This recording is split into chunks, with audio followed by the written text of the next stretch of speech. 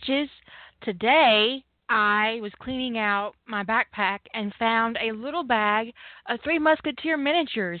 It was like Christmas. I was so excited because my period is looming in the not so distant future, and I got a little bit of PMS. I got a lot of PMS. I'm not even gonna lie. It is epic over here. And I found Three Musketeer miniatures in my backpack. And they don't even look old. I didn't check the date. Oh no, I should check the date.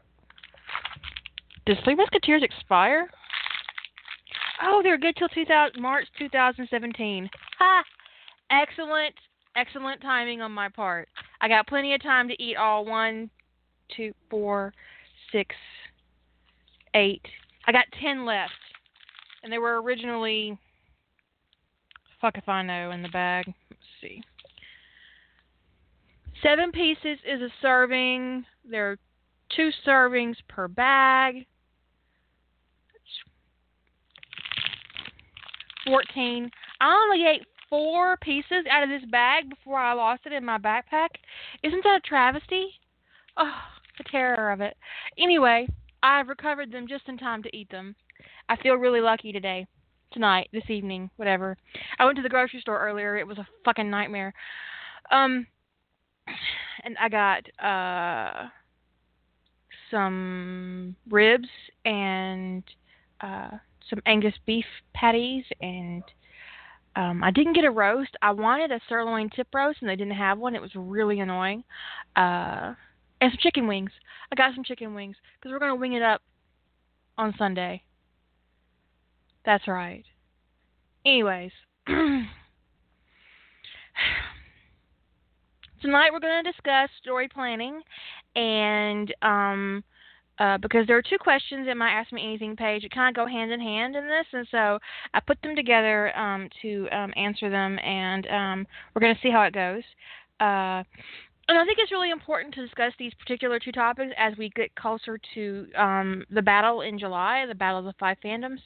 Not so much in April because April's a mulligan, so we're all doing our own little thing. But when it comes to July, we all have the challenge of writing a season of television in an episode format. And I think that's really something that we need to focus on craft-wise as we get closer to July. So that's what we're going to do this evening. I did see my Girl Scout dealer, Cookie Girl, at the store today. She noticed me. She come running over with 2 boxes of peanut butter cookies. You know those ones. I love those peanut butter cookies. And I had to tell her that I've got 3 nieces in the Girl Scouts right now. I'm cookied out. And she looked at me like I had betrayed her. She said, "You bought cookies from a different Girl Scout?" I said, "I'm related to them." And her lip quivered. She said, but you're my customer.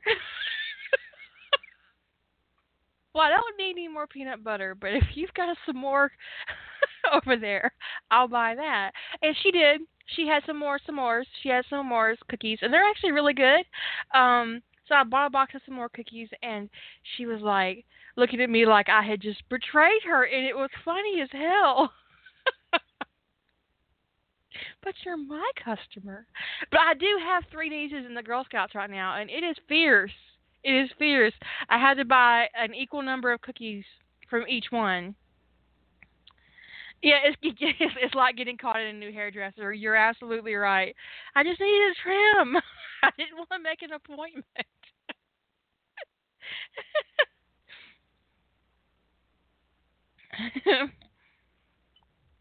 Man, those little girls are fierce, aren't they?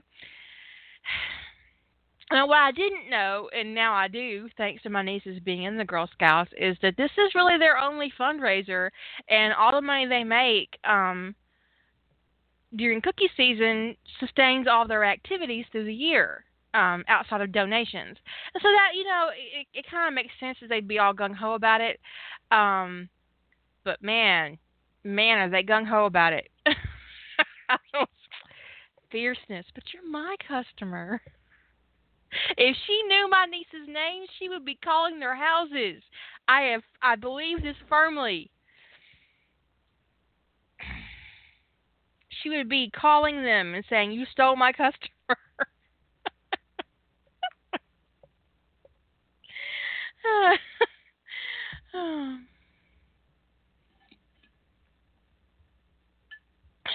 Anyways, so the first question is what's the difference between dividing a 100K book into chapters and a 100K season into episodes? Um, One of the things I noticed a couple of months ago, I come across a thread on Facebook, and I didn't respond to it because I didn't want to mess with the author's groove on what they were doing. But it struck me odd the way she phrased her activities. She said that she was dividing her book into chapters by word count. That's not how you do that. That's not how I do that. That's not how I do it. Um, to me, a chapter is it can be anywhere from 2,000 words to 10,000 words. It isn't about the word count when it comes to a chapter in a novel.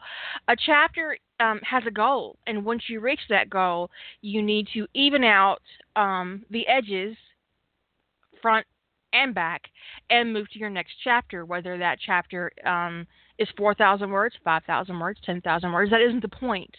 A chapter is made of scenes, and when you go into a chapter, when I go into a chapter, I have a goal for that chapter, and I build that goal through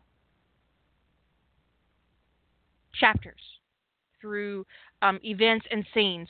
So while my book has an overall arc, my chapters have arcs in that I am defining a goal, meeting that goal, and then moving to the next goal in order to forward my plot. Um, so the difference between an episode and a chapter. An episode is a short story. It is normally a single event and an exploration of the ramifications of that event. If you look at how TV is structured, you will see, especially when it comes to like cop shows, how they tell you a single story, and then that story is closed and it's done, and then move to the next one. And sometimes there are threads and themes in those episodes that will continue throughout the rest of the season. And a really awesome example of that is Babylon 5, which told you individual stories, but also told you a very large story, not only over a single season, but over 5 seasons. There is a huge arc in Babylon 5 that starts with episode 1 and ends with the final episode in season 5. So he tells you a big story by telling you little stories in the middle. So when you're telling a season of episode, when you're telling a season of television, you are telling a big story with little stories. And that's what your episodes are. They're little stories. They're short stories with a beginning, a middle, and an end, where you're exploring an event that has an overall reach for the rest of your series plot.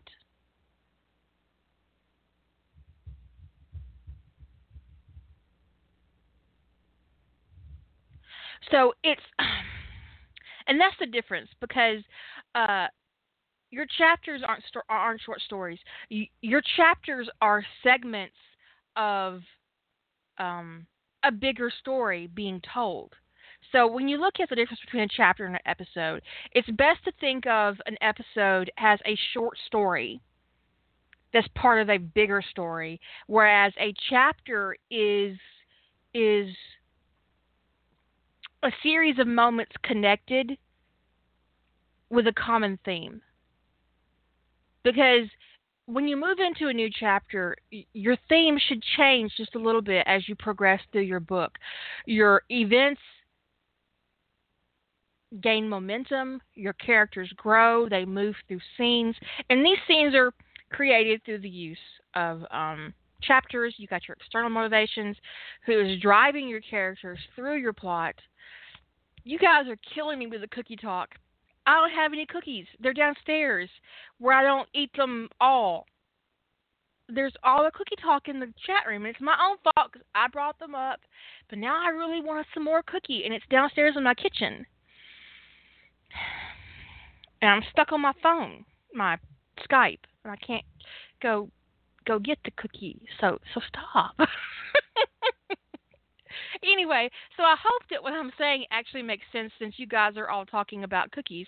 Um, in that when you're building episodes, you're focusing on event short storytelling, and when you're um, doing a book, you're grouping scenes together to create chapters to make an entire novel in a very different format. So I hope that makes sense to you, Akane. And if it doesn't, please feel free to leave another question on the page. My favorite is the Do-si-dos. I'm not gonna lie. I really enjoy the Do-si-dos, but also the s'more cookies are excellent. And I also tried the new ones, the gluten free caramel, whatever how you want to say it. Sandy cookies. They're sandies. They're like pecan sandies, but instead of pecans, they're caramel. Excellent, excellent stuff. Toffee. It's toffee. Oh, it's really good.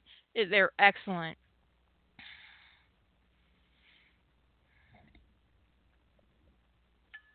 Anyways, but Do-si-dos are my favorites.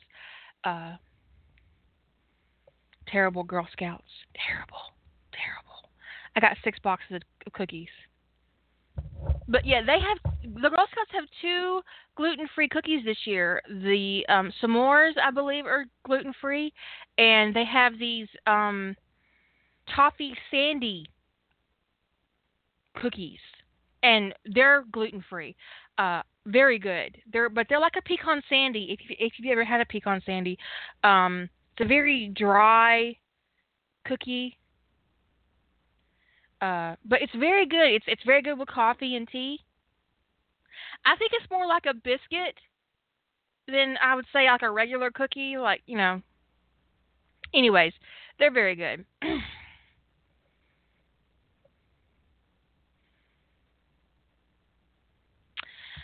Okay, the second part of the official question is from Susan, and she's wondering if I could dedicate part of the episode to defining an idea by word count. And a lot of times you have a small idea and you think that's not big enough for a book. And you write a little short story with it and you move on. And sometimes your goal is to write a little short story and you end up with a 100K epic and you don't know how that happened. And that's because some ideas lean themselves to making connections and making bigger ideas happen. So, one of the ways that I determine whether or not an idea is a small story or a big story is that I I let my mind kind of go a little bit and I think about the ramifications of my plot. And you've seen me do that to Jilly. I did that to Jilly with her Star Trek bunny, um, where I just kind of like laid out all the ramifications of her initial plot point, and that's just how I think. That's how my brain works. And so when I'm trying to figure out what kind of idea I want, where I want my idea to go, I will kind of spin that out and see what ramifications are. Now, when it comes to determining your word count based on your plot, I say all the time that it is based seriously. It is based on experience. This isn't something that you can definitely say, okay, I'm going to tell this action scene in 2,000 words. I can say that. I can say I'm going to do that in 2,000 words, but I might not, you know. But experience has taught me that I can write a meeting, a greeting, a sex scene in about 5K. I can write a phone conversation in about 800 words, depending on the content of it. Um, so if I'm going to have a meeting, a phone conversation, an argument, maybe a sex scene, I'm I'm looking at between 5 and 6,000 words in my chapter. So just knowing how much it takes when I'm doing, if I scene map, a plot and I take my chapter and I define my scenes, I can say, okay, my fight scene is going to be 900 words. Um, the escape is going to be 300 words. The conversation afterward, that's going to be 1,500 words because I'm always more dialogue focused than I am anything else. Uh, and so by scene mapping, I can say that okay, my chapter is going to be about 7,000 words based on my scene map. Is it always accurate? No, absolutely not. But it's an estimate I can give my brain to work with, and it kind of confines me. So especially when I'm working in professional works and I have a maximum word count, because when you're working in print markets and they tell you they want 75,000 words and you give them 100, you've violated your contract. And that's money. That's money you're not going to make. And that could be money you have to pay back if you can't get that novel under 75K to meet the contract that you signed. And that's why writing on spec can be very dangerous for a pantser. Some because I mean, it's actually not that great for a plotter like myself because um, I had a idea. I wrote a treatment for it, and I wrote a synopsis, and I handed it over to my agent, and she shopped it, and I got an offer, and I got a check. Well, first I got a contract. They said, okay, we need it to be 75K. Okay, I signed that contract. I had a whole year to put this book together, right? Whole year. They send me a check. It's a decent check. I'm pretty pleased with this check. I cashed this check. I am now $5,000 in the hole with a publisher, and all I have to deliver to them is a 75K novel in a year. I can hammer that out in a month and a half, truth be known. Because I can write 10,000 words a day if I'm motivated. Oh, okay. 6 months later, after I've cashed this lovely check, my novel is finished and it is 92,000 words. Thankfully, I had 6 months to edit it down to 75K because I called my editor and I was like, so, I finished? And she says, great, can I see it? I said, it's too long. She says, well, how long is too long? Because I could deal with about 80. I said, it's about 92. She said, I can't deal with 92. I said, I know. I'm working on it. I just want to let you know I finished it. And she said, well, if you can't pare it down, send it to me, and I'll do some cuts, and I'll send you back an edit, and we'll go from there. Since I never want to have somebody else cut my shit for me, I cut that shit down to 74,992 words. Boom, like that. I don't want anybody else doing that shit for me. So, when you're in that kind of market situation, you really do have to pay attention to your word count. And on the other side of it, if I had produced only, say, 50K, I would have also been outside of my contract, which was technically 70 to 75K. So producing 50K isn't enough for a trade paperback. I would have been again in violation of my contract and $5,000 in the hole to a publisher who's going to want that book to be exactly what they asked for, or they're going to want their money back. So when you're plotting, it's good to know how big your idea is or how small your idea is. And one of the ways that you can do that is to explore the ramifications of your idea, like your original plot. What happens here, here, and here? How many words do you need to discuss the ramifications? How do you get to this event? How many characters are you going to have? Because the more characters you have in a story, the bigger your word count will be. Characters equal bloat. If you have 2 characters, shit's going to be small. Unless they are wordy, thinky motherfuckers, you're going to have a really small story to tell. If you have 20 characters, And please don't give all 20 of them a fucking POV. But if you've got 20 characters, you're looking at 100K just based on character movement in your story. You're looking at 100K easily, 100K. So earlier someone had mentioned, especially if you give background, if you give them if you give them development, if they have conversations. I mean, you're easily pushing over 100K just based on your character list. I'm not talking about, like background characters, like the bartender or the cab driver or the guy who gets your luggage at the airport. Not that kind of thing. But I'm talking, if you give 20 characters actual real names, you have bloated your word count easily to 100K. Easily. I think that the rule of thumb, if you're looking at, say, 75 to 90K, which is the average romance novel that's published in today's market, your character goal should be around 10 characters. You have your main character. You have your two main characters. You have your protagonist and your antagonist, and you have your heroine. So hero, heroine, and villain.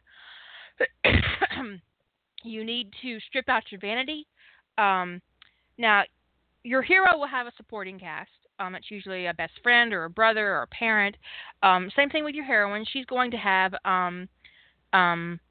moments with other people, somebody she works with, her best friend, her sister. So that's another character. So your hero is going to come with 2 or 3 characters automatically, his entourage. Say you give him 2. So that's 3 characters right there.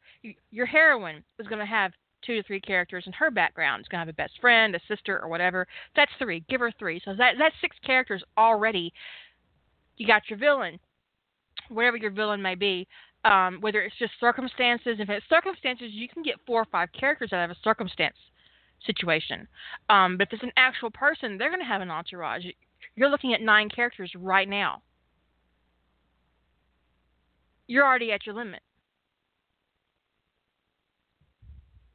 That's why romance novels have a formula. I'm going to put Julie on because she's the plotter in our squad. Did I get the wrong number? I'm not Jilly. You're not Jilly. Yes, you did. Hi, Lady Holder. Hello.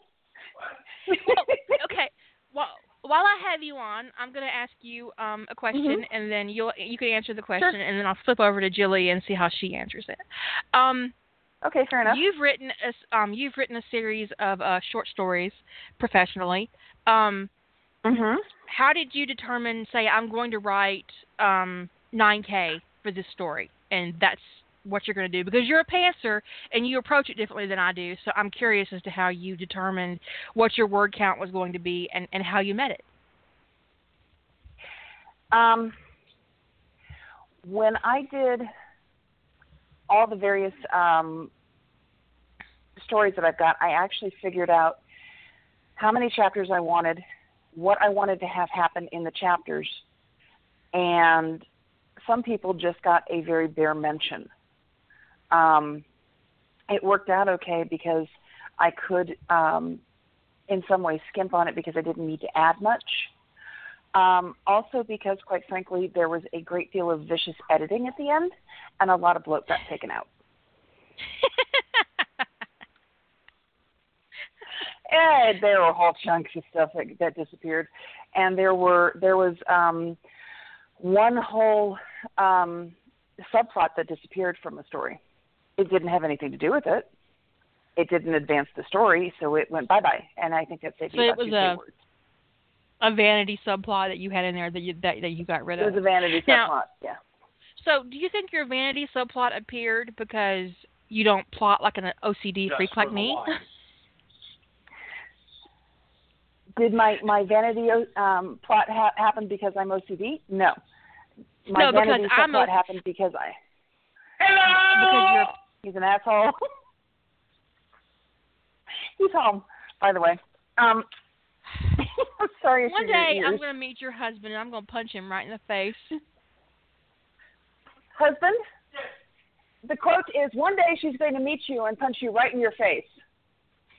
She's short enough that it'd probably be better to punch me in the balls because she would have to climb That was just mean. Meanness. That was so just meanness. That was so mean. I can't help it. Punch you, Miles. But you need to let him know that I don't have a single pair of shoes that I wear out of the house. It doesn't give me 4 to 5 inches of height. So I'll be tall enough. No, you won't, honey. My sister's your height. She's still not tall enough. Oh, kiss it. Suck it. Suck a fuck, all of y'all. All y'all. Yeah, we love you too. Anyways, what I was saying is that I don't often, I'll have vanity scenes, but a whole vanity subplot doesn't happen to me. And I'm wondering if it's because you're a pantser at heart and it just kind of sneaks in on you. Was it something that you planned? Okay. Well, in this case, it was something I actually did kind of want because it explained a secondary character who was close to my first one, and it gave a little bit more background into my protagonist. So it was a nice little thing that I thought, and I just added it in, and hey, I thought it worked out great, and off we went. Not so much. No, it got ripped out. And yeah, off it went. It worked out for me. It was a tighter story for it being gone, but in some ways, I liked it because it was a nice, let's add something further to this person, round them out a little bit more. It might have been vanity. I don't know. It's quite honestly, it's new. I was new at it. The story in question was number 2 that I'd ever written professionally. What I would say is that the vanity scenes, they're okay if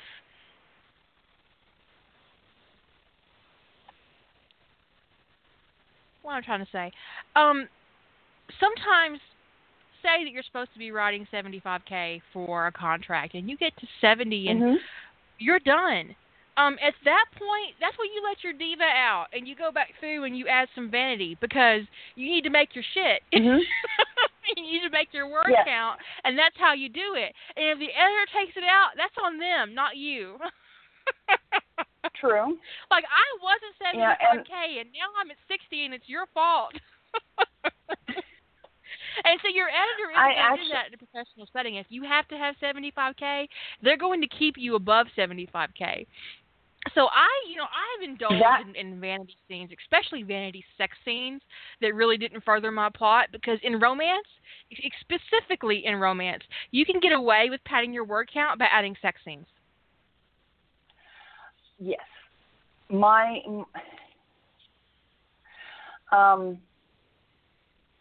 Being honest about the whole thing, the first book I wrote, I actually didn't have the first sex scene in there. And then my oh so lovely alpha reader / handholder said, put sex in here. And I went, okay. And there goes sex. And it added to my word count. Was that great? Well, yeah, because sex will. So, I mean, especially in the romance, that is one area where if you need more word count, adding sex or adding moments of intimacy with your character can be seen as character development, and you can get away with it. Your reader's going to enjoy it. Your editor probably isn't going to cut it, unless it fucks with your pace or your flow, and that's an entirely different situation. I'm going to put you on hold and ask Julie the same question. Thank you. Okay. And tell him I'm glad he's You're home welcome. and kiss my butt at the same time. I can do that. Okay. Bye. All right. Bye. I get you mixed up, and you're not even in the same state. Well, no, we do have the 3 same numbers for our area codes. Yeah.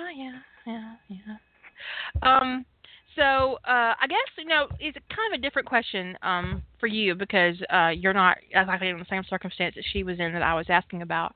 But how do you estimate word count? Well, when I've talked a little bit before about how I do a critical series of events list as opposed to like a scene map. And Mm-hmm. I can, usually look at an event and go, okay, or a critical list of things that need to happen, and say, okay, it's going to take me, touching on this in at least 4 chapters, and I can kind of guess that event is going to take 2,000 words to resolve, spread out over possibly multiple chapters. And then some things I'll just, I know I'm going to have, like you said, a sex scene here and a sex scene there, and a sex scene there. So factor in this story, I'm anticipating 3 sex scenes. First get together, this thing, and then right towards the end. So that's 1,500 words. And sometimes I just can kind of hear an idea. So when I'm trying to actually figure out a realistic word count, like when I plotted Slytherin Black, I went into it trying to plot 100,000 words. And once I had the critical list of scenes and I started trying to apply some word counts to the events that needed to happen, I knew I was well over 150,000 and probably going to push closer to 200,000. Well, you have a large character list there. Plus, you have a lot of events going on in the background. Lots of little subplots and things together. And each time a subplot in itself, especially in a novel, I don't think a subplot really needs to be in a short story, but that is your decision. But in a subplot in a novel, it can easily add 10,000 words to your word count. And it's 10,000 words that can be hard to account for because it's drifting under your plot. It's not like it's just you sit down and write 10,000 words and you write out your subplot. And yeah, especially with that one was particularly hard to estimate because it's all being done in Sirius's point of view. So there's a lot of events that have to happen, but actually they would be less words if Sirius was involved in them than Sirius prepping somebody else and then hearing about the results. Mm-hmm. So, and in some cases it's less words. It's like, okay, I think this is going to be less words if for it being in Sirius's POV because it's not a really critical event. And actually the single POV writing was really interesting about exposing, for me, some things that are vanity scenes that I might not have thought that they were because I thought I'm going to have to put 2,000 words into Sirius hearing about how this Horcrux retrieval went, and then I went, oh, who gives a shit? Nobody cares about exactly how the Horcrux retrieval went. They just got it. Big fucking deal. They got it in the book too. So there's a scene in Unspeakable Plot where Harry and Hermione are in the dueling room, and McGregor arrives with the ring. He's retrieved the Ring of Slytherin, and Harry just asked him how it went, and he's like, it's fine. It went fine. And that was it. Obviously if I had written that particular scene, it would have been 5,000-10,000 words because I had Thaddeus there, and he's a Parselmouth, and they went to Little Hangleton, and it'd been big fucking terrible mess in the middle of my plot. Yeah, it would have been huge. What I learned in writing in a single POV is that I greatly depend on secondary POVs to build conflict. It's a crutch for me, and I didn't even know I had it until I had to give meat to Dumbledore's actions and didn't have a way to do it, which is why I ended up using the house elves to spy and the pensive memories, because I was having a difficult time giving Dumbledore 3 dimensions in my plot. He was very flat and very it was difficult. And the thing about my story in particular is because Harry and Draco kill indiscriminately in Darkly Loyal, which was my first which was my single POV story, I had to give background motivation for the people they killed, otherwise they looked like monsters. They looked as dark as Tom Riddle without background information that I had no way of giving because I was in Harry's POV strictly. And I isolated him almost immediately in the story on the island. I was like, oh, God, what do I do now? I can't. Fuck. What the fuck? And so, Dobby came along, and like J.K. Rowling, I used him to solve all my problems. And at first, I remember, I seemed to recall at first, like, no, I'm not having house elves in this story. And then you're like, I'm having house elves in this story. Maybe more than one. I need 2, 3. There could be 100. I don't know. I need a battalion. It was a really frustrating experience to realize how much I depended on an additional POVs to round out events in my plot. Because I'm someone who's very comfortable writing in first person. I could do a whole novel in first person. But I'm considering it. I'm considering doing a first person project. I have this horrible thing that happens in first person, and I don't know why. I've tried, because I did one first person short workshop prompt, the Big Short prompt. I did one. And I've written first-person stories before, but there's this thing that happens where I tend to go into present tense in first person. And it's this constant backing up and changing my verbs. And it drives me crazy. Well, I don't want to write first-person present tense. If you do that, then you definitely need to work on it, so you'll stop. Stop it. Because the only way you'll stop doing those bad things is to work on them. And the short prompts are a really good way to do that. True. But I am interested in doing a first person fandom project. I just don't know what it will be. I'm on the fence about it. I think somebody commented they have a hard time doing a single POV in a story. I thought that I would. I was so worried about it because she announced it was going to be a single POV challenge while we were still in July. And so I did my third July story that year in a single POV to try it out. It's actually quickly become my comfort zone, the single POV. I mean, it's weird. I mean, I still write stories in multiple points of view, but I think it, like I may have been like the one writer that went, this was so much fun. Well, I enjoy single POV in short works. In long works, I feel like it cripples me a little. I need a broader stage when I'm in 100K, say for instance. I think I'd be comfortable even at 50K in a single POV. But if I've got multiple subplots going on and a whole bunch of characters, I need more room. In a single POV kind of binds you up. But I think with first-person storytelling, that there is a difference. Because in first-person storytelling, you have a very intimate POV, and it can be a very beautiful writing experience. I highly recommend that everybody learn to write in first person. It's lovely. I mean, it really is. I enjoy reading first person. The only POV that I have a real serious problem with would be second person. Ugh, I hate second person. I can't read second person. I don't want to write second person. And to be perfectly frank, second person writers, don't tell me when to come. There is no way I could read second person erotica without wanting to punch somebody. No, that'd be terrible. But we've talked before about how a little bit that my third person tends to be a deeper POV. And I think that's one of the reasons why the single POV writing was so comfortable, is because for me was that I was able to it's pretty close to being first person without being first person, in terms of how deep into Sirius's POV I got in that story.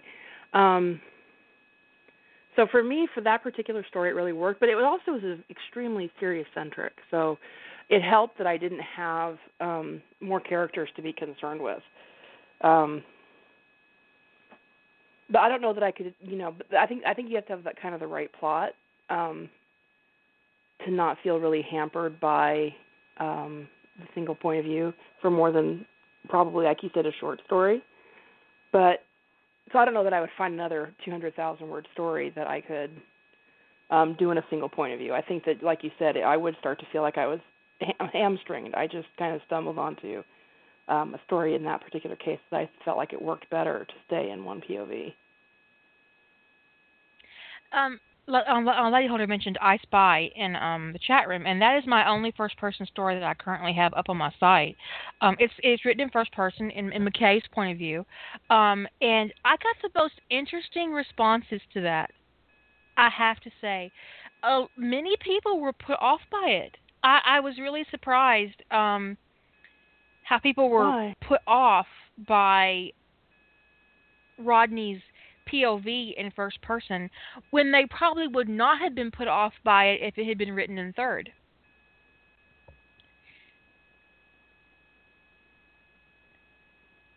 Because there is a deep intimacy in first person that you can't look away from, that you have to. And the thing is that I didn't write Rodney any differently than I ever have before. That is the same Rodney I always write. Always. That is the same Rodney that I always write. But in first person, you get a deeper look at how his brain works. And apparently, I made some of you bitches uncomfortable.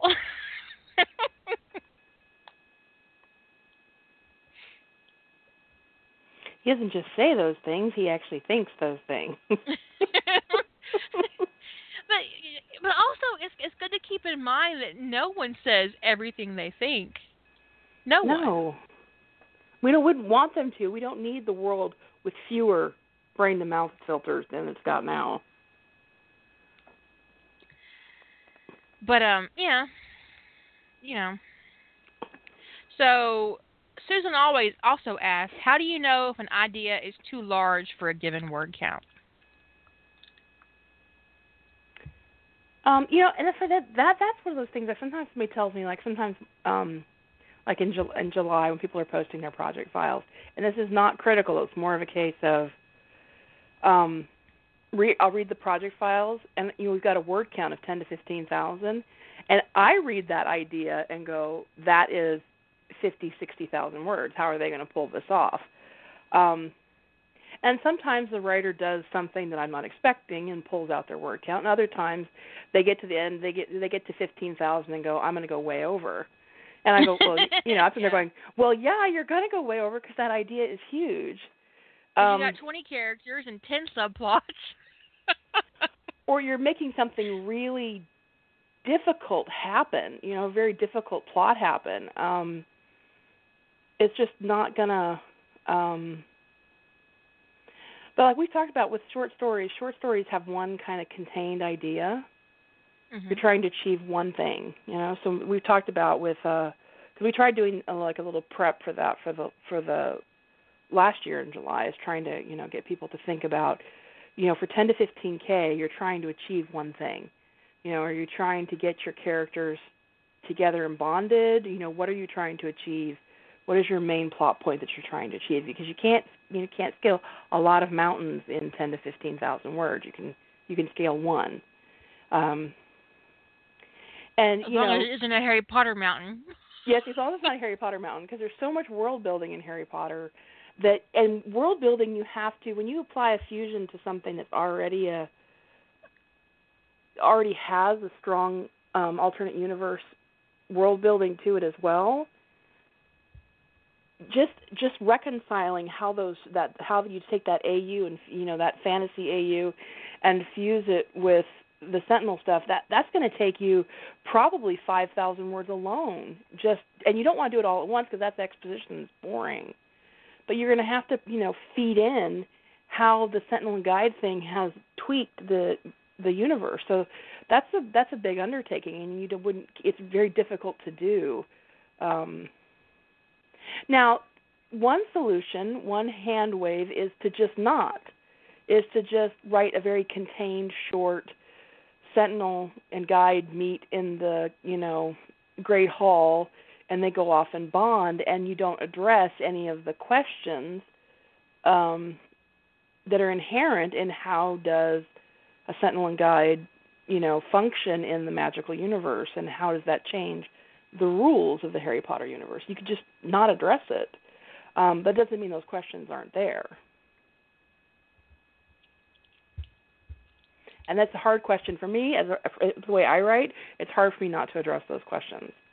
So that factors into my word count, whereas some authors don't have a problem ignoring that and going, I'm not going to address it, and saying I can hit a 10,000 word Harry Potter story that's a Sentinel fusion, whereas I could never do that. I couldn't, because it's just I think it's because of my attachment to world building that I want to explore what the world building changes are and what the world really looks like and what the ramifications of Sentinels and Guides are.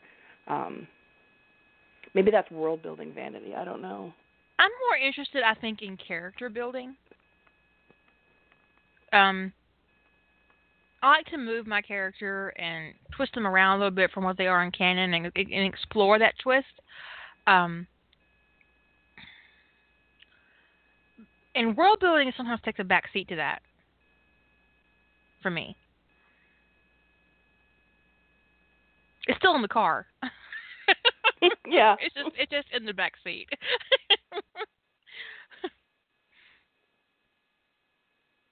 But yeah, when somebody gives me an idea in terms of how do you know a story is what size?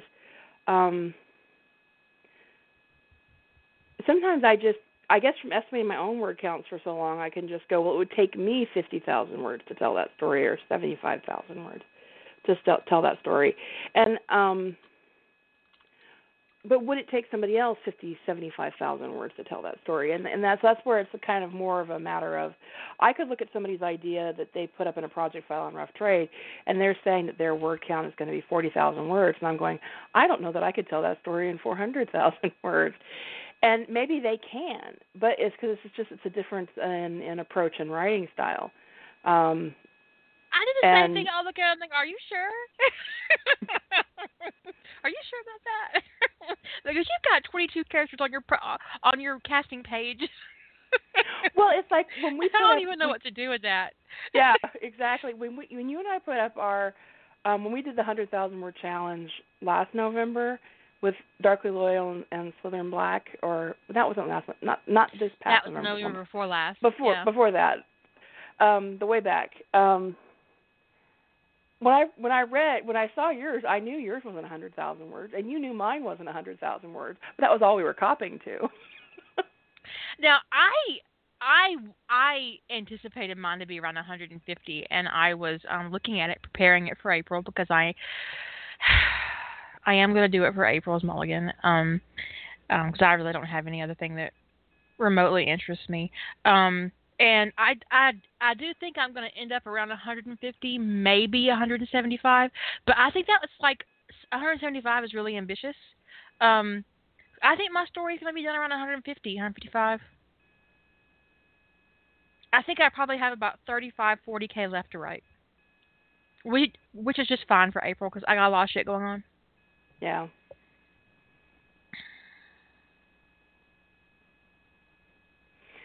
Mine depends upon whether or not I explore two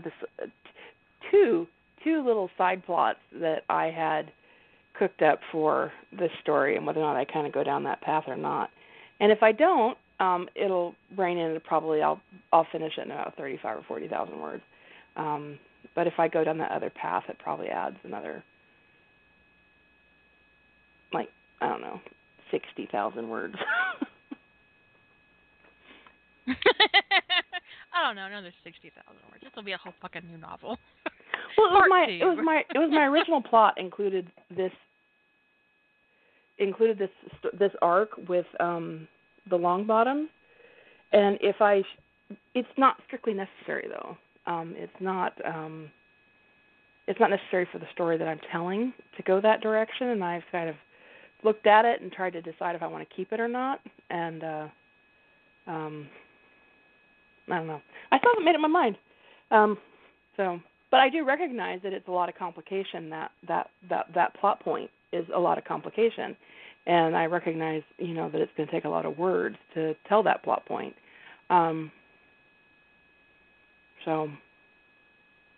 if I take it out, I actually have to go back and change some of the things earlier in the story. So it's because I've been laying the groundwork for it, and I would take it out if I I have to go back and Right. change things if I took that out. So, but it's not. I think once you get used to breaking out, once you've written, a dozen sex scenes, you start to get a feel for how long it takes you to write a sex scene. Because you mentioned, like, you know how many words it takes you to write a sex scene, how many words it takes you to write an action scene, how many words it takes you to write whatever. So once you start getting a feel for how long it takes you to, one of the things I find the most unpredictable are court scenes. Oh, me too. They can be 1,000 words or they can be 15,000 words. It's like, just never know where that shit's going, especially in Harry Potter. I know someone said they really enjoyed my court scenes in Harry Potter, but I find them very vexing. I never know what. It's like you figure it's like, is it because you get in this mode? Because like it's not like if you don't know exactly how the scene's gonna completely go. I mean, you know where it's gonna end. You know what the point of it is. But sometimes you get to in that asking questions mode, and as you're sitting there going, oh, well, why didn't I think of this when I was planning? That question needs to be asked. I will ask that question too, and I'm going to pin him down about this. And then it's just like these things keep coming out of the like all of this stuff, and fuck. It's like you're having a whole moment, and you're like, oh, and now I need to ask him this because I've always wanted to know the answer to this. Like you're not in complete control of what's going on, but so some things are a little harder to estimate than others, and I would say one of the things that's really hard to estimate is how long a trial is going to take. But for but once you get an idea of how long it's going to take you to get through, but you also have to be cognizant of how easily you're derailed. So for instance. If you're writing like an episode tag, let's say you're writing an episode tag to dead air. Now, typically I think of episode tags as being like really short things that start somewhere in the episode and change the episode, or at the end of an episode and have consequences to something or whatever. But you can write a long novel that starts as an episode tag. It picks up from the end of dead air or whatever. Now, are you a writer who can pick up from the end of the episode, summarize the things that were critical, and start writing your story, because that's one set of word count? Or are you a writer who needs to retell the episode, which we've talked about? I tend to find that a little bit annoying, but some writers can't kind of get into the headspace unless they've retold what their characters' thoughts were throughout the entire episode. And that's a different word count skill that I wouldn't even know how to project for somebody. If somebody asked me, well, how many words do you think it would take to retell Dead Air so that you get Tony's thoughts and stuff as the episode is going on? I'm like, I have no idea, because A, I wouldn't do it, and it's not a word count estimation skill that I even remotely have. If I was going to do a Dead Air tag, I would start it in the car when McGee and Ziva told him they had not been listening to him. Yeah, I've always wanted one where he gets mad right then and is like, what the fuck is the matter with you two?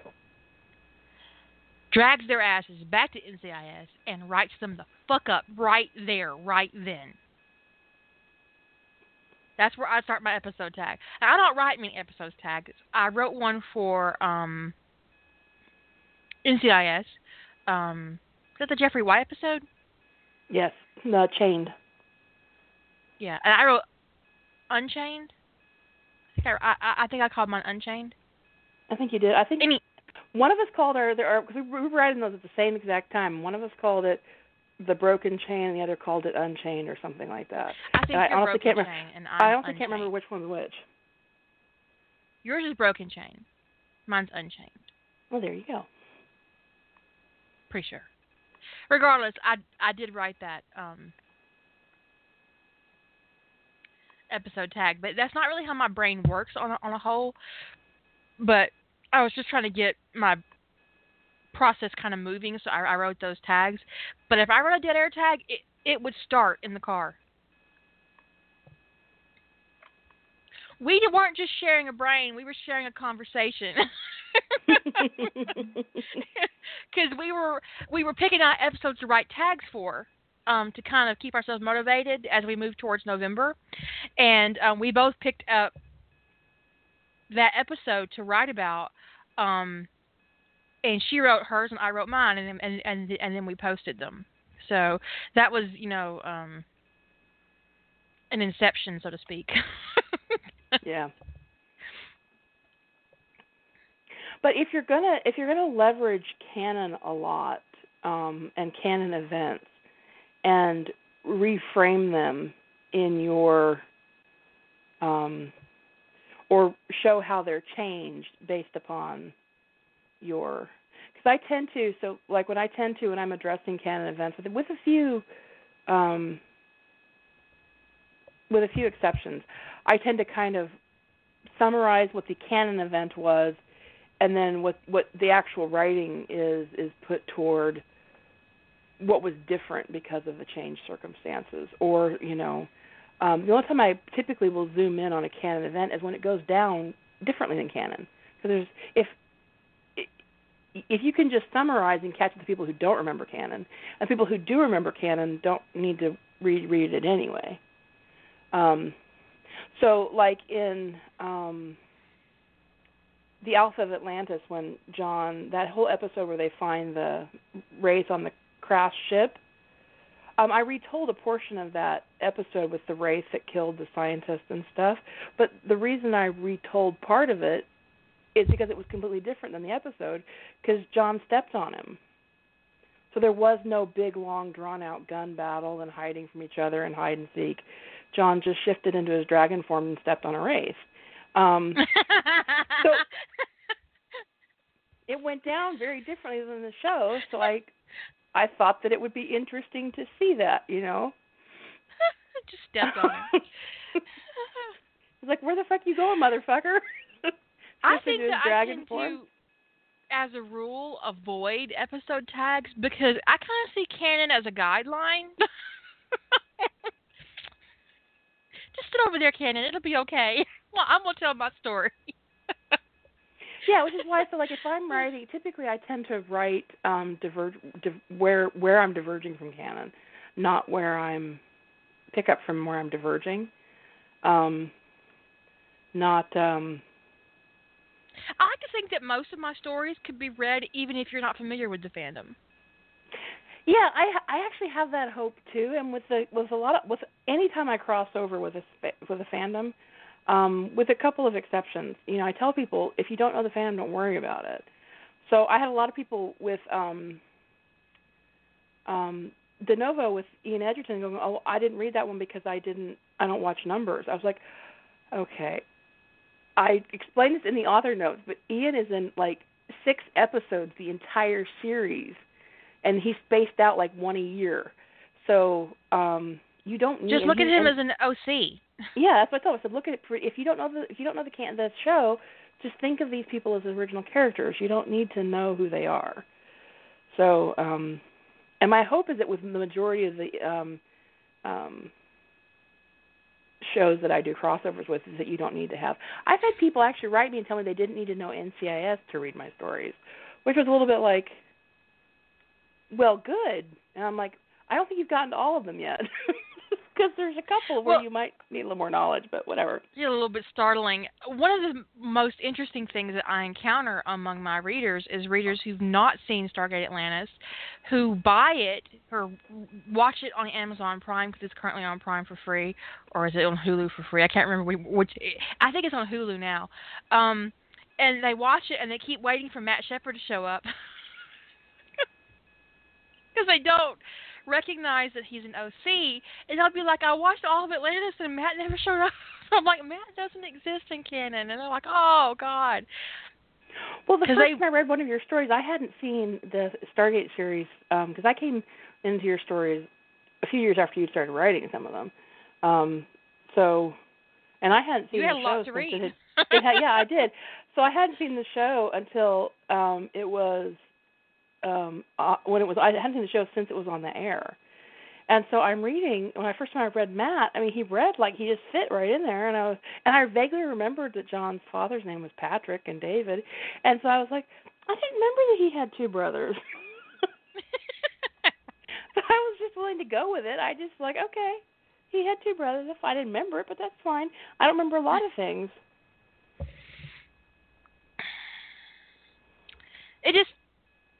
It's really amusing. The first time it happened, I mean, she was like, "So where is he?" Because she's like season 3, and I'm like, "Dude, he's not there at all." She said, "Are you?" She said she was gonna stop watching it because she only watched it because she wanted to see Matt. I was like, "Oh, honey." You're gonna have to go watch Supernatural for that. Or Dark Angel. Or Dark Don't Angel. watch it. Better Don't yet, watch Dark his last Angel. episode. I did not see the Sentinel until after I wrote The Awakening. Yes, I did write in a fandom without seeing the actual canon first. Because the fandom's much more interesting for the Sentinel. It actually wasn't. It was a show, because I actually watched it when it was on the air, and it was a show that had a lot of. It had from the beginning. It had potential that it never realized. It was too stuck in trying to be a procedural cop drama. Considering that Jim was a Sentinel was bizarre. So it just never really felt. And I think and the best thing about it was Jim and Blair's interaction. I mean, Jim had this thing for pushing Blair into walls and getting all up in his space, and he's very touchy and touchy-feely, and so it's just, it was a. They were just asking for a Slash fandom. Yeah, it was. It was like custom From moment made for one. fandom. But what's really interesting is when I got all that flack for writing Blair the way I wrote him, it wasn't because I wrote him out of character for the canon, because I didn't. I wrote him out of character for the fanon. Mhm. And I'm like, okay. Fuck you. Are you people really bitching that I didn't follow your out of character rule book? Pussification of Blair Sandberg? Yeah, that's exactly what they were bitching about.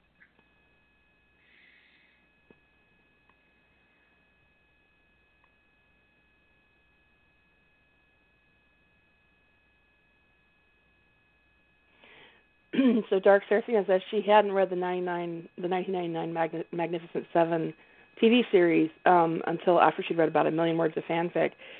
And that's an interesting example because there are a lot of people who, when they finally went and picked up, that happened to a lot of people, that they finally went and picked up the, this is a show that's in a very unique position.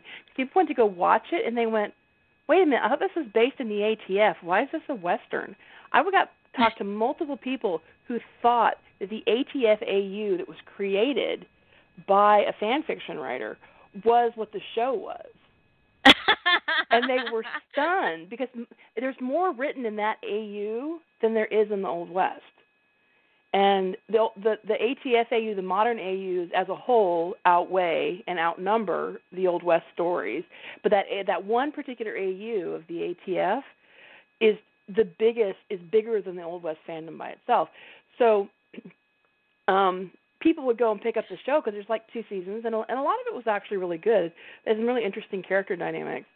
And the Vin Chris thing was definitely made for Slash. It was another one of those character interactions. It was just like, yeah, those two are definitely going to be having sex. Well, what startled me when I watched the Sentinel was that the Sentinels weren't known. I realized that was a trope. I mean, I didn't expect packs of Sentinels like what I wrote, but I didn't expect Jim's being a Sentinel to be a secret. I was like, what? Because that's and just then not. He'd be like, yeah, the whole secrecy thing. That's one of the things I actually didn't like, which is why I've never written a.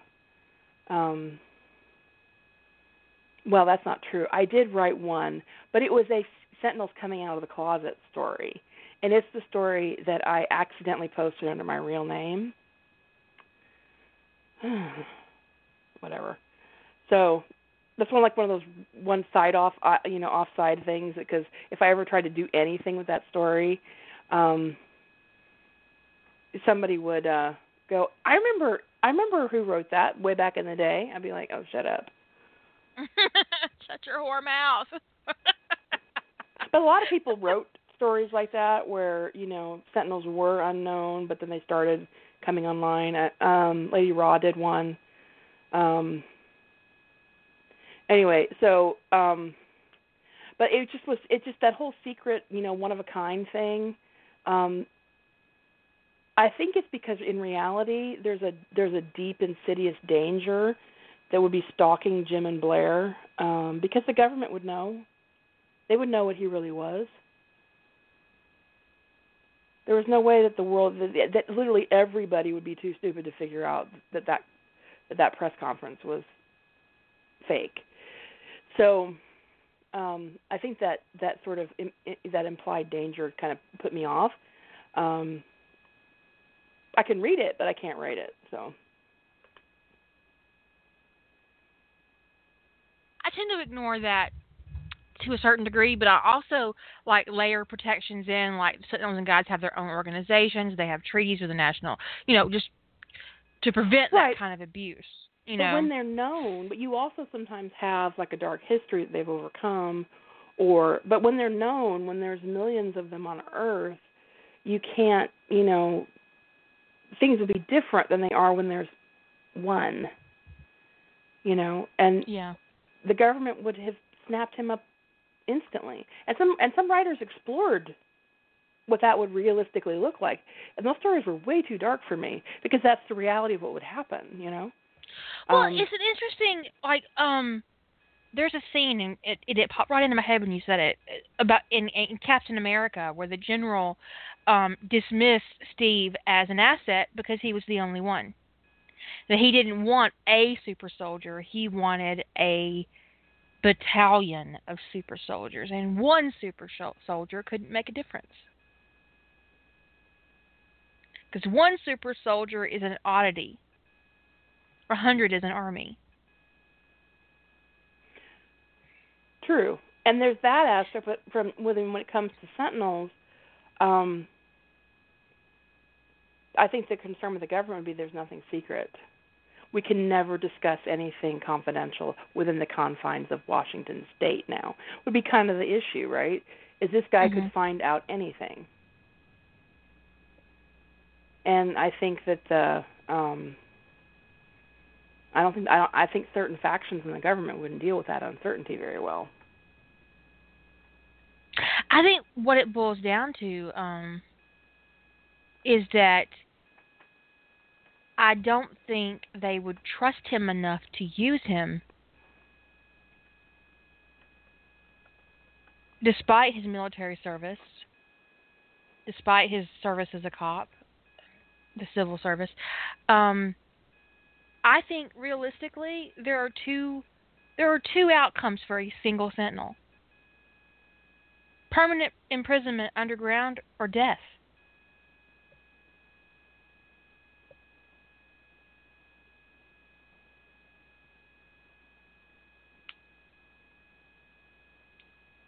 Yeah. There's that whole neutralization thing, because if they can't trust him to use him, then they can't trust him not to be used against them. Mhm. Which is why the single Sentinel trope, which is canon, basically. I mean, Alex was the only one we saw, and she was in an asylum by the time the end of the series, or dead. I sometimes you can't tell what's canon and what's fanon, but the single Sentinel thing was just something I never had any real interest in writing. That's why all of my Sentinel stories or Sentinels and Guides are known, and all that shit's been worked out. It's all been worked out. There's power in numbers. There is. I wouldn't mind writing a conspiracy story where Sentinels are underground and they have their own network and they're like the Illuminati. That could be fun. And they, it's like, and they we already know, secretly control the world. We already know everything. You have no secrets from us. That's right. In my the Star Trek AU I'm working on, I'm reframing the I hate it when I have word retrieval problems.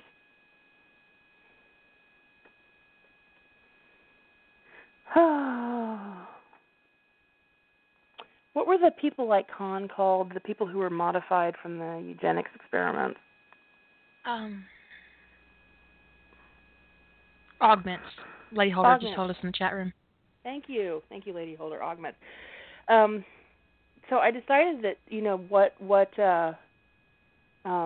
where I'm starting the launch from that story is that what drives them to leave Earth is I'm reframing what the augments were, and the augments were all Sentinels who they tried to tweak their DNA to make guides unnecessary. So these Sentinels could not bond with a guide, which is why they all went crazy, because they fucked with their DNA. So I'm reframing what the augments were. That's terrible. Oh, it is awful. It's really dark, ugly thing. And so the history, because the governments were continually felt like the weak spot in the utility of Sentinels was guides, because guides had too much influence over Sentinels. Sentinels were maybe too dependent on guides. And guides, they didn't see the value in what guides brought to the table, even though they had the empathic gifts, and they could have been more useful. But they just considered that even with the usefulness of guides, that Sentinels put guides ahead of their mission, and that they kept trying to find ways of bringing getting the guides out of the picture, and they had just failed, and that the eugenics experiments were about making a perfect Sentinel that didn't need this partner. And what they got was a bunch of nut jobs. And so at the start of the Federation, when they're starting to found the Federation, they kind of had come to a the governments of the world had kind of come to a peace again with Sentinels and guides and kind of left them alone. But then the founding of the Federation is coming, and they're asking Sentinels, we want you to join the Federation. But they aren't getting any context yet, and they don't know what that means. And all they can think again is, here we go again. And they just decide they can't take the risk. And so they leave.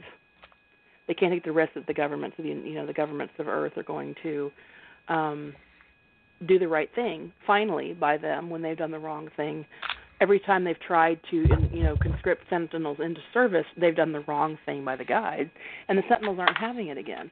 And I think that the budding, what would be Starfleet, their intention is to do right this time, but the Sentinels have already been burned out. They're not going to do it, so that's the background that makes them go, okay, enough, we're leaving. The last time you guys screwed us over, we had a whole bunch of Sentinels that couldn't form bonds and went insane. So they were still drawn to guides. They were very protective of guides, but the only people who were safe from them were guides, but they couldn't bond with them, and it made them crazy. So they said, we're just not taking the chance for it. They don't even tell them. They just go, oh, no, here we go again. We are not even going to give you people a chance to screw us over again and kill our guides, so we are taking off. And so they abandon Earth, and there are no more Sentinels and guides on Earth. And so that's how I decided to frame what would be so bad that would make them want to leave. And then that way I can bring Khan into the story in a different way, with a different framing, because he's a psycho Sentinel, not just a psycho.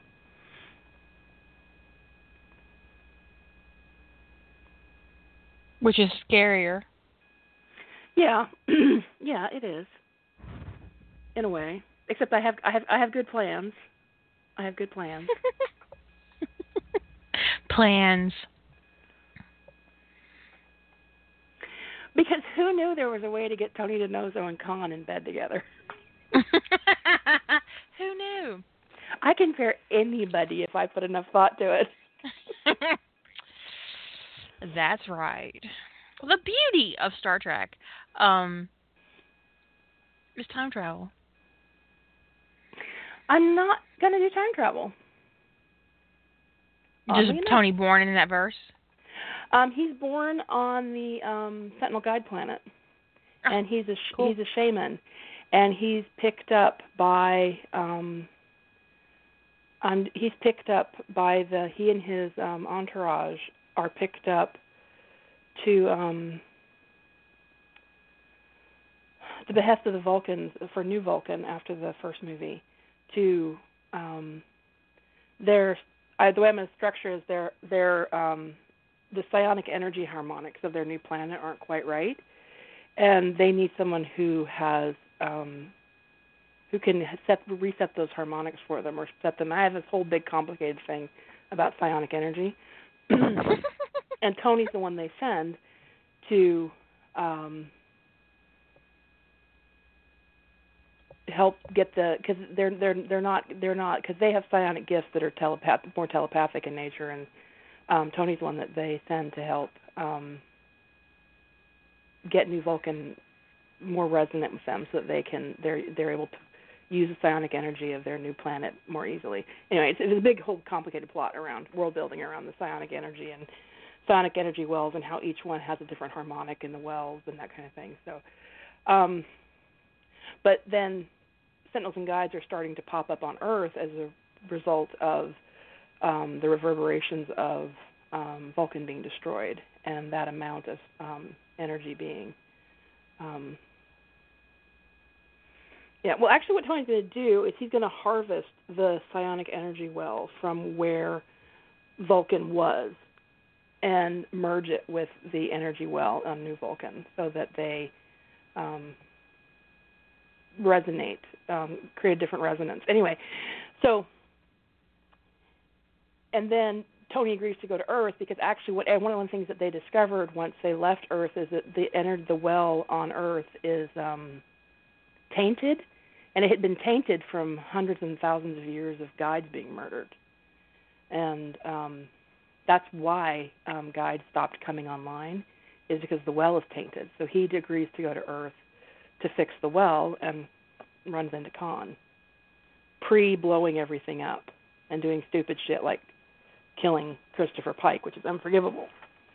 It is definitely unforgivable. So I think, you got to nip that shit in the bud.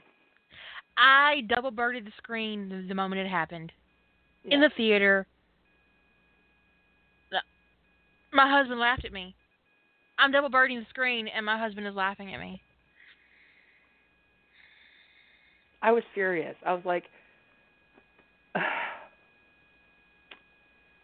no. I just am not accepting this nonsense. No. No. That's not what happened. No. And fuck you. That's right, and fuck you very much.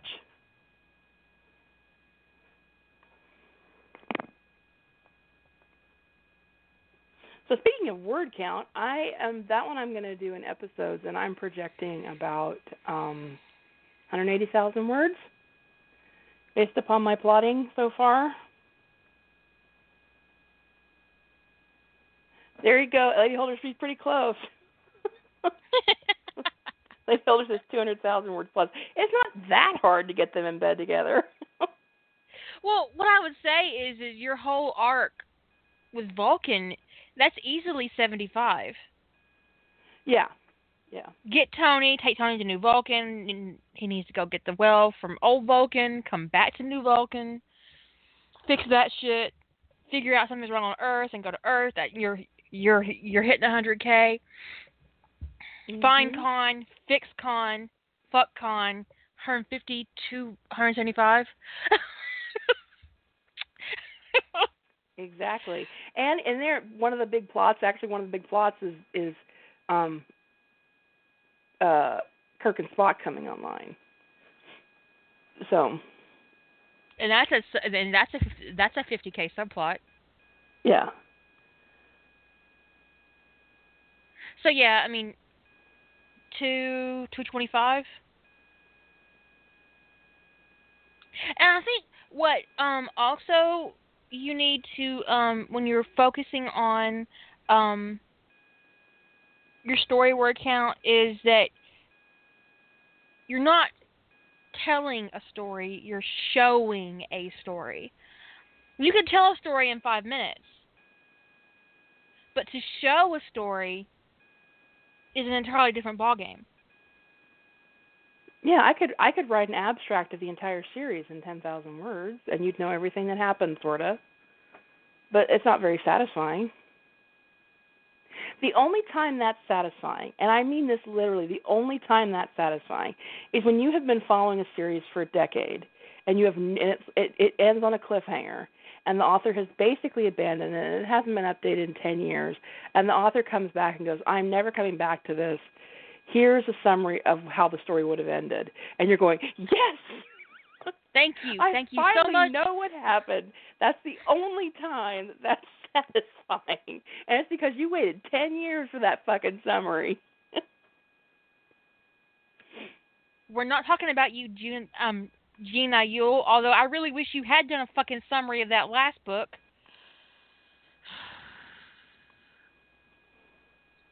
I can't talk about it. Ugh. So Dark Seraphia says this is why plotting can be dangerous because you can tell the whole story on yourself. And this is why I don't do scene maps and a lot of elaborate storyboarding is because I will tell myself the whole story and then nobody else will ever know it but me because I'll be perfectly satisfied. But I have a problem with what you said about plotting being dangerous. My lifetime word count is around, I don't know, upwards of 20 million words.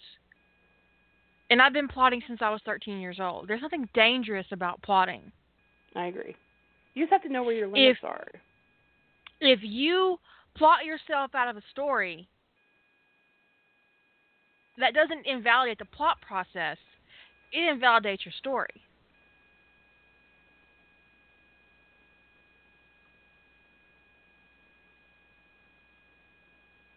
Was that ugly? Well, I don't know that I think it invalidates the story because the one time that I did that where I plotted myself out of the story is because I was so entertained and so, I plotted that thing down to the gnat's ass details. And you're done. I had told the story. I was done, and I don't think I still enjoy that story in my head. I know it as well as anything I've written. But no one else will. That's right. Which is why I know that I have a limit when I'm plotting, that if I get that detailed, that I'm satisfied with the storytelling that's happened in my head, and that I don't need to go any further with it. I've heard it. And I just I'm like, eh. That story was really interesting too. Scene mapping isn't the same thing as knowing all the twists and turns. I know all the twists and turns of a story, even if I don't scene map. I know where I'm going, and I know how I'm going to get there. Yeah. But a scene map is only ever useful when you're internal. For me, a scene map is only useful when my internal motivations outweigh my external motivations. When I have to inject a certain kind of internal plot to each of my scenes, I need to know where that needs to happen in each chapter. So, but for me, at that point, even a scene map might be Harry argues with Dumbledore, Harry goes to the Room of Requirement, he goes to the library, and that would be the scene map. But I need to know what the order is so I know where to inject my internal motivation if it's important for my plot. But I don't scene map often either. See, I think it just depends upon every author who's trying to learn to plot will probably, I can't say every, but most authors will get to the point where if they keep pushing their plotting and how much they plot or how they plot or they're eventually going to hit a point where they've plotted themselves out of a story. And then they're going to go, okay, I've learned something. That's my one step too far. And for some people that might be writing a detailed summary might be they're a step too far. They can map out a bunch of scenes, but they could not write a detailed summary because that would, I can write a detailed summary of the world building, the background, the story as it's going to be told, and be perfectly fine. But once I start laying out the scenes in my head in a map and writing down what scenes are going to happen when and in what order and who's in them, that's when I'm out of it. So I think everybody has a different. But on the other side of it, I don't think a scene map is integral to a plot. I your completely plot agree. Your plot can be a broad stroke. It doesn't have to be a blow by blow account of your story. Yeah, sometimes my plot for like a 10 or 15,000 word story is a single sheet printed, where I talk about the major plot points that I need to hit, what the overall arc is. I just have a summary of the motivations or who the protagonists and antagonists are, and that's it. That's all I need to get through the story writing. But when I'm structuring 100K, I need a little more structure. Yeah. I need to know, okay, the first half of my story is this. So when I hit my my climax, I'm at the right spot. Because I'm kind of a long haul plotter. I plot up a lot, and then I have a short drop from my climax. That's the way I've always plotted. And that's what I prefer to read. I prefer to read a long path up and then a short drop after the climax. And my hand was just waving in the air like you guys can see that shit. I don't like an even climb and then an even fall. When the falling action is equal to the climb, I'm like, are you fucking done yet? Because I was done 20K ago. Why aren't you done? I completely agree. I have. There are stories I have, like the climax, the falling action is like 500 words, and it's like, well, okay, maybe that's a little abrupt, but I don't give a shit. I'm done. It's like, okay, it's a 40,000 word story, and I gave you 400 words of falling action. That's 99% climb. Return of the King had 22 different endings, okay? Enough. That's a little much. Enough. Yeah, it's like, no. And that's something to be aware of about yourself, too, is when you're doing estimating word count, because, like, if you know, with Kira and I, both who do a steep climb, do a long climb and a steep fall, we know we don't have to account for a lot of words for falling action. If you do a lot of falling action, you have to figure that into your word count because you're going to be doing more little scenes to show the aftermath of this or that or stuff that I typically don't go into. So it's hard to sometimes you can spitball somebody else's word count just based upon their summary and what you know about their writing style, but it's something that you really kind of have to develop. The only person who's ever going to get it close to right is probably you.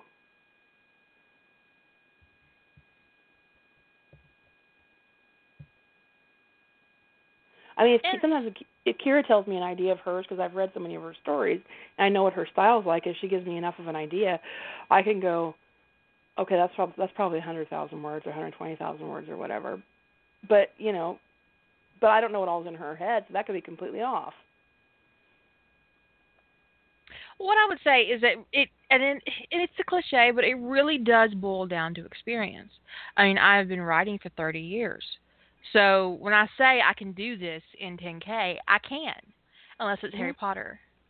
But even knowing myself the way I do and knowing what kind of writer I am and knowing where my plots go and where my plans go and where my scenes are going to be and what I can do with 1,500 words versus what I can do with 10,000 words, I still sometimes I underestimate. It happens. And then that's when you edit. Yeah. Well, I mean, I actually learned some of my word estimation. I actually learned in technical writing more than fiction writing, which is weird, but it actually is not all that odd. Because when somebody says, here's a piece of software that we've just finished, how big of a manual is it going to take to write a training guide for this? And, that's actually really hard to do if you don't know the software. But, I could get in and look at it and go, okay, I'm going to need Conceptually, to explain this stuff, I'm going to need 15,000 words. I'm going to need 80 screenshots. It's going to be 100 pages.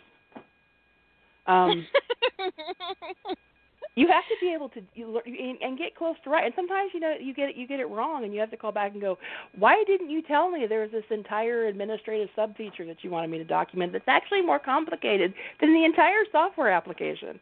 They're like, "Oh, because now I need 200 pages. That's right. Now I need 200 50 more screenshots, and that costs a lot more to print. And since that shit back in the day, that was everything was on paper, so it made a difference. How long your documentation was at the end. But I had to learn workout estimation, and they go, well, how long will it take you to explain this concept? I'm like, well, I can explain that concept in 1,000 words, or I can explain that concept in, which is mostly bullet points. That's actually a lot of bullet points for 1,000 words. That's a pretty difficult concept, but. Going back to what we've been discussing and hammering on for the past 2 or 3 years, word economics. You can tell something in 10 words, or you can tell something in 100 words. So I have to say, like I said, my sister is a technical writer. That's her full-time job now, and that's something I used to do. So, but I say that I have experience. She and I will tell me what she's doing, and she gets this raw material sometimes. Sometimes she writes it herself, but sometimes she gets raw material for a guide from somebody else. And one of the people she gets material from, he writes technical instructions as a narrative, and it makes her crazy. She gets one of his documents, and she's just like, oh my God, because he'd be like, turn on the device and then do this, search for your settings and then do this, you might find this, and if your process is like this, and she's like, it's just this wall of text, like he's telling somebody a story, and she's like, my eyebrow is twitching. That is not what I would want to encounter as a person using a new program. No, it's like you cannot teach people to use a piece of computer equipment with, 6 pages of narration. It doesn't work that way. You need screenshots and very succinct bulleted lists. So she has to convert his stuff, and sometimes people are very attached to their writing, even technical writing, and she'll convert this and strip out 90% of what he's written, and he's like, but all my concepts, I wanted them to be sure they understand. And she's like, oh, I know, it hurts, but you're just going to have to let go. You're going to have to suck it up, dude, because that's not how that shit works. But whatever you're writing, you learn as you do it. The more you do, the more times you've explained how to use a feature, the more you are absolutely know that you can explain how to use that feature in 500 words. The more times you write a sex scene, the more you know that your sex scenes are 250 words. Unless you're having, and some people, their sex scenes are 2,000 words, and that's a lot of fucking. It is. You better be doing something a little bit more. If you're going to take 2,000 words for fucking, I expect a little bit more than just. There should be some whips. Yes, right. Whips, chains, maybe a pair bondage. of handcuffs, some spanking. I don't know what else you got going on. But no, maybe a gunfight in the middle. What I would say is that my sex scenes in Ties That Bind are a lot more. They're a lot longer than my sex scenes in any other thing I've ever written. Well, yeah, but that's totally different. It is totally different because it's more than just sex. Yeah. There's a whole. I hate to use the word, but there's a whole dynamic going on underneath there. But you get used to picking out and going, I can do this in this amount of words, and then I think this is where people get thrown off, and it's something you alluded to early on, is they hadn't considered the consequences of the decisions they made in their plot, and then they get into writing it, and they're going, oh, I thought I could tell this story in 10,000 words, but there's 30,000 words of consequences I hadn't considered. And right. That's also something you just have to. It's one of the things I would say I'm moderately good at finding consequences, but sometimes I find the wrong consequences. I zero in on the wrong thing, and then I get another writing, and I go, oh, shit.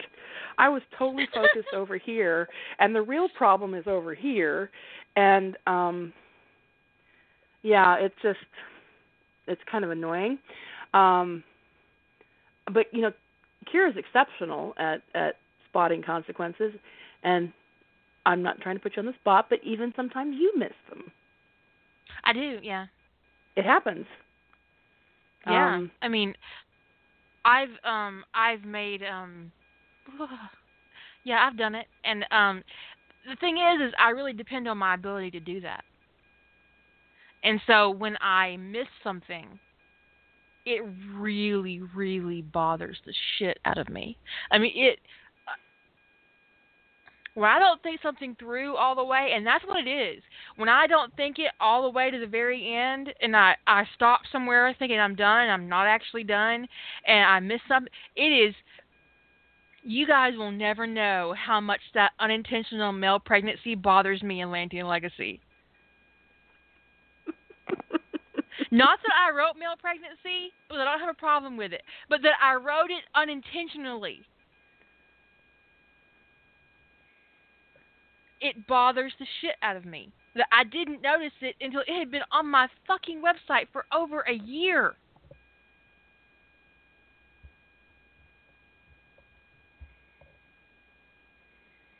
Of course, my betas didn't notice it either. I'm just saying. I'm looking at you guys. You're right there together, side by side. They really are right at the moment.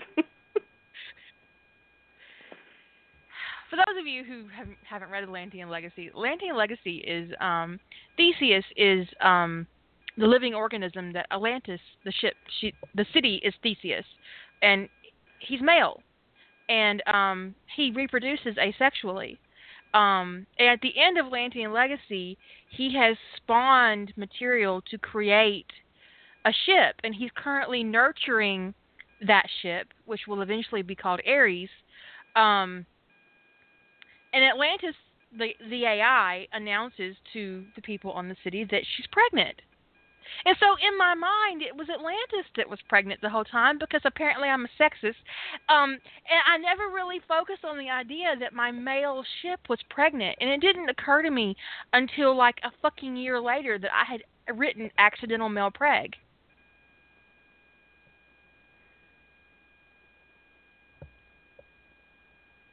But that isn't what you're talking about. What were you talking about?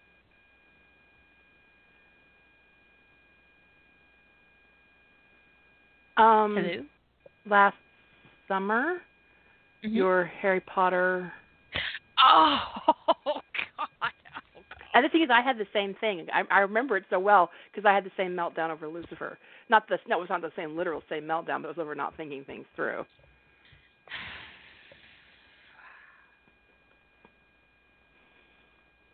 Yeah, because frankly, and this is an epiphany that every single person who's ever written Harry Potter as a Sentinel or written Sentinels in that verse needs to acknowledge that either Sentinels in Britain ignore abused children, or Dumbledore used magic to hide the abuse being done to Harry. And I didn't address either of them, either circumstance.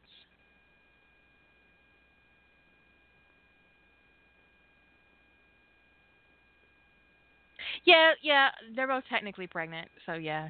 Atlantis and... Yeah, because I recognized it on the show. I had that epiphany mid-podcast, and I was... Yeah. You weren't happy. You weren't happy at all. And I totally understood, although I think you had a... because that is one of your strengths, is seeing consequences and understanding ramifications, and it was a bigger deal for you because than my own meltdown about than the one my screw up with the plot of Beautiful Decline was for me.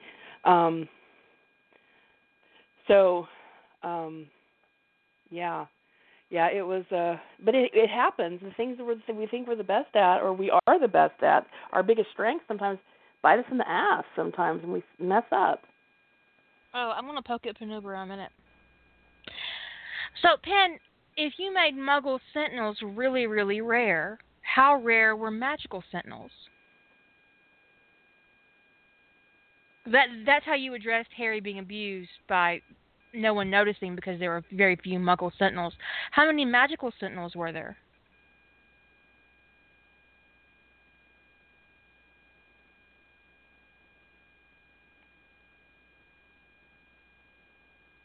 I'm all silent while I'm waiting patiently for her answer. Because the question is if there are several, say 10, 15, 20 magical Sentinels in Britain, and not a single one of them ever took a peek at Harry Potter? Not one.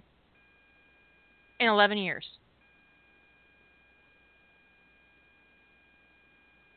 Did a stroll past Privet Drive to check to see how Harry Potter was doing. They kept to the magical world. See, that just bothers the shit out of me. Not your story. Just the whole thing. The whole thing just bothers the shit out of me.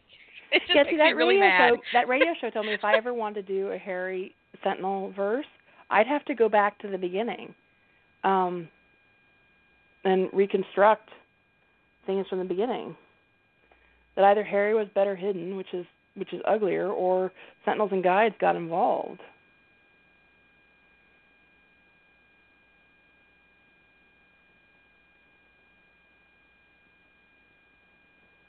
I think when you make Dumbledore hide Harry from Sentinels, that makes Dumbledore's actions so much more gross, so much more overtly disgusting. Right. Which this is that consequences thing that you're talking about. Is that sometimes when you're trying to plug a plot hole, you create a new thing that you have to address the consequences of, which is fine. I mean, I actually don't. I don't know the stories we're talking about, so I don't know how they went that route. But if you are going to make Dumbledore uglier and darker, then that needs to be, if you address it, then it all works. But if you ignore the consequences of Dumbledore being an even darker person, and what that would look like, and it just kind of it's one of those things that just you kind of have to factor in. Oh, Dark says because if Sentinels are plentiful enough to stop all abuse, then why are there cops at all? That's disingenuous, because even in stories where there's plenty of Sentinels, where Sentinels are very well known and they're very active in their communities, a lot of them serve as cops. Number one, number two, a civilian Sentinel wouldn't have the ability to act as police force, but they could report systematically. Be automatic reporters of abuse, of crimes that they see, you know. It's my headcanon that in areas around Sentinels, that neighborhoods where Sentinels are known to live, are coveted by people who want their kids to be safe. That they want to live in neighborhoods that have a lot of Sentinels in them, because there's less crime in neighborhoods where there's Sentinels. So that Sentinels do bring down what you might think of as crime behind closed doors. But there's no way, it's not like you can come right out and say that in your story, because, you know, people, what's just a simple fact of the reality for in an AU where Sentinels and Guides are common, doesn't stop all crime. I'm not saying, no, I'm not saying that at all, because Sentinels are going to be, you'd have to have a lot more Sentinels than I've ever written in this. And they're not going to be wide open 24/7. Right, they have to shut down sometimes. But like, why would you need a huge number of cops? Because civilians aren't cops, and Sentinel civilians wouldn't be cops. So unless all Sentinels are cops, they don't have the ability to act and function as police in a civilized society. Yeah, I tend to write Sentinels a lot in the military. So if they're drawn to that kind of service, I mean, this is just one of those things of where you have to. Actually, my headcanon for Sentinels is that they're more drawn towards the fringes of society, which is why they go off to war and stuff, and not in areas of dense population. And that actually in Sentinel canon, one of the things that speculated that contributed to the decline of Sentinels was increasing population density, because they didn't and urban sprawl. Urban sprawl, because there were no boundaries to police. There were no outside threats to look out for. Sentinels were outside the camp, outside the tribe, looking for threats, listening for things. They weren't in the middle of.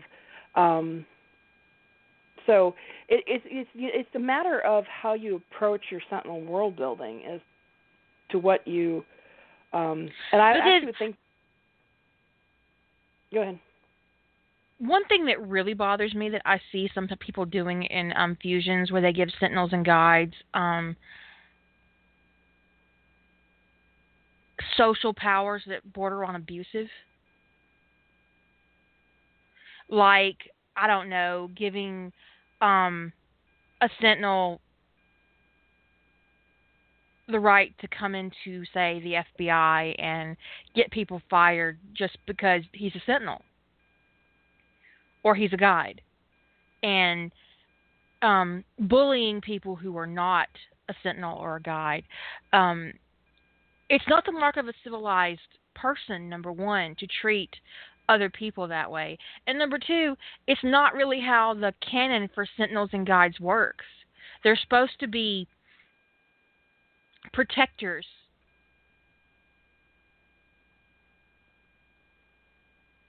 And they're supposed to protect the tribe.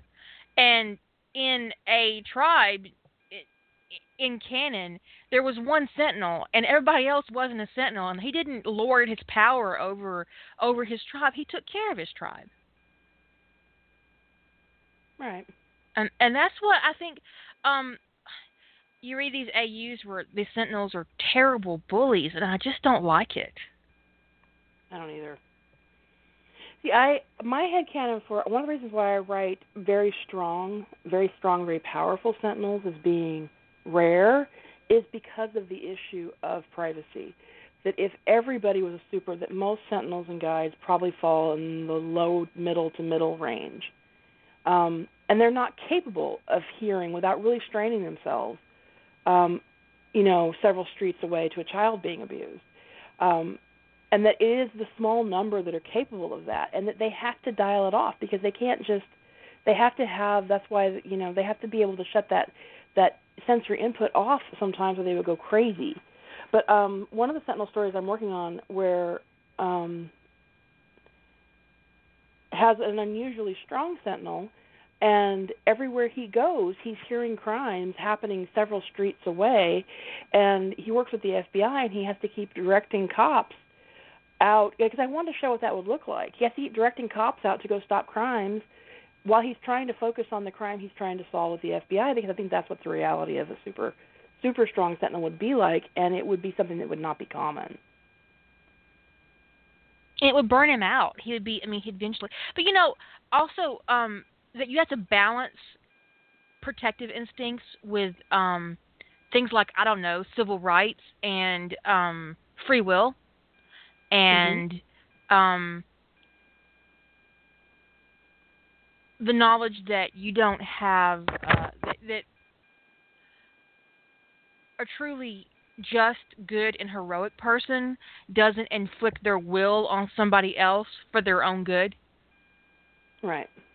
And I think whatever you do with your Sentinel world building, and this is one of the things that we've talked about in other shows, about when you do fusions like this, where you take a little bit of this fanon and a little bit of that fanon, things that you find appealing, and you throw them together, your world building, and you kind of toss it. And I'm not talking to anybody who's chatting in the room, because I'm sure these people have all thought through their world building.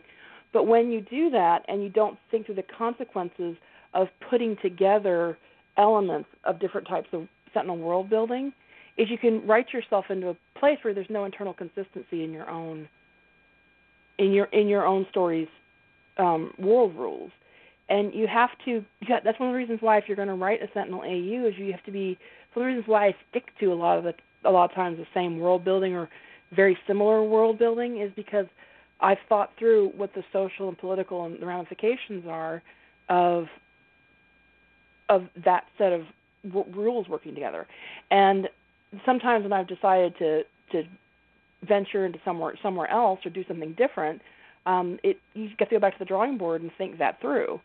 I've written a few stories where guides a certain high level guide could compel people to tell the truth. That has a lot of legal implication to it. It does. I didn't address it in one story, but another story I decided to address it and just said those kind of guides, the Supreme Court said they can't work. They can't question suspects. Dark says your canon doesn't have to match everyone else. That's absolutely true. But it has to be internally consistent, and that's absolutely true. But also it's really important if it makes sense. You can be internally consistent all day long, but if it doesn't make sense, you got a problem. Not you specifically. I'm not talking about you specifically. I don't. I've only read a few things of yours. I read your really awesome Tony is a Girl AU on the workshop. Awesome Tony Loki. That was. I don't even like Tony Loki, and you kind of incepted me a little bit, and I'm not completely mad at you about it. A little bit. But a lot of times you'll see writers throw all these elements together and stir it up, and you're like, okay, that actually, but what about this? And I don't ask because I don't do that to other writers, but sometimes it'll throw me completely out of a story if there's no logic. If it doesn't make sense, even if it's consistent and it doesn't make sense, I'm like, what the fuck are you doing? Yeah, you can adhere to your own rules left, right, and center, but if your rules fundamentally make people question, it's sort of like the whole Sentinels not knowing, that's there's a I'm sure most people know what lampshading is, but for those of you who don't know the term, lampshading is addressing questions before the audience can ask them. And when you are doing something that is going to raise questions, you got to lampshade the fuck out of that shit, or people are going to sit there and go, but what about... But why didn't the Sentinels know that Harry was an abused kid? Because they're going to ask, so you have to lampshade that. Because I made them abundant. I made them fucking abundant in my story. Like, hugely abundant. To the point where there's a pride in London. And I can't even talk about it. It's so annoying. It is so annoying. I haven't read that story since I finished it. I'll probably never read it again because it was so annoying. And I have two Sentinel stories, one where Hermione's a Sentinel and one where Harry's a Sentinel, and I didn't address it on either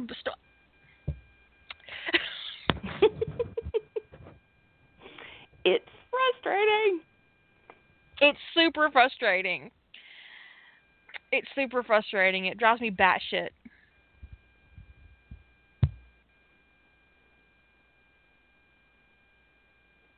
Well, no writer is perfect. There are holes. There's always going to be a little hole you can poke in somebody's world building. That's just the way, because we're human. I can poke holes in my own world building. I poke holes in my world building all the time. I'm like, why the fuck did you do that, you little silly ass? Let me go over here and fix this shit. But when the author leaves a hole you can drive a truck through, that's an entirely different matter. Yeah, it's that suspension of disbelief thing, right? As long as you can continue to suspend your disbelief, you may notice it and go, yeah, all right. But you kind of notice it, but you keep going because you're still enjoying it. But when your disbelief is shattered and it's lying in pieces on the ground and there is no amount of glue that will put that shit back together again, you just have to get out. But I think that you learned something, and I learned something. Does it annoy me enough that I would redo it? Probably not, because they're both short stories and they're not going anywhere. They're not part of a bigger series. If it were, well, except for that one's in Alpha Chronicle, but I'll never really go back to that particular story in the Alpha Chronicles, because really the Alpha Chronicles are about couples coming together and bonding. So No, but if it was like an integral part of, say, Sentinels of Atlantis, or if it was in, I would address it. I would go back and fix it. But I learned something from that, and I learned not to depend on my first cloud, because talk about ramification writing. I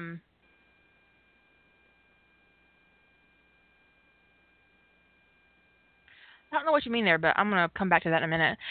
Is that one of the ways I do that is to write my idea down and I plot around it in little clouds. And I only did that once for that story, and I didn't play it all the way out, and I never did play it all the way out, because there being multiple hundreds of meetings of Sentinels in London, and no one paying attention, and that the alpha of the Magical Pride never went to visit Harry. He would have been a latent guide or a latent sentinel his whole life. And he's fucking Harry Potter, so why didn't...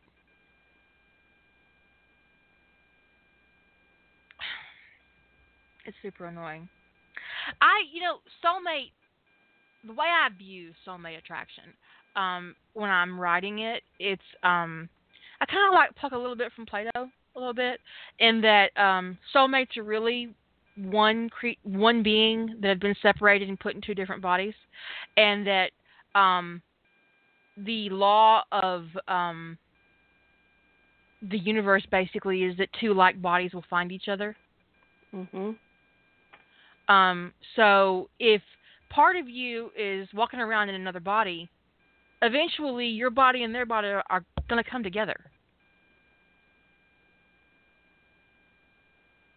It's going to happen. You're going to come back to it.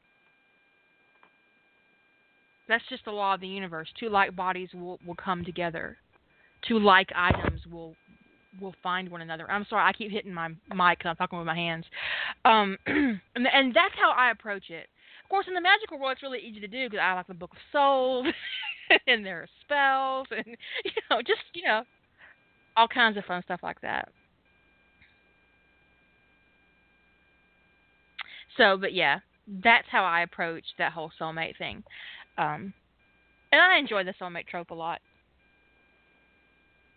So I know we're almost at the end here, but I had an idea on this, how to tell if a word count is too big thing. And it may not be a good idea, but if some people wanted to send in, you have to be brave to let us talk about the high-level plot, but, send them.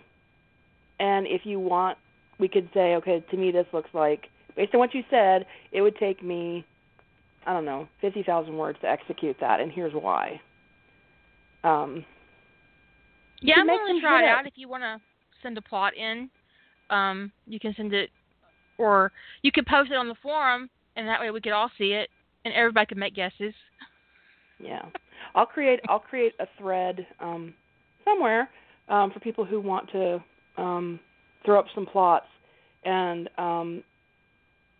we'll figure it out. But look for it on the forum, and we can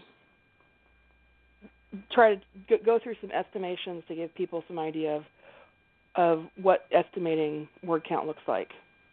Okay, we're done. We're at 8 seconds. You guys have a great weekend. We'll probably come back on Sunday and do this some more. Bye.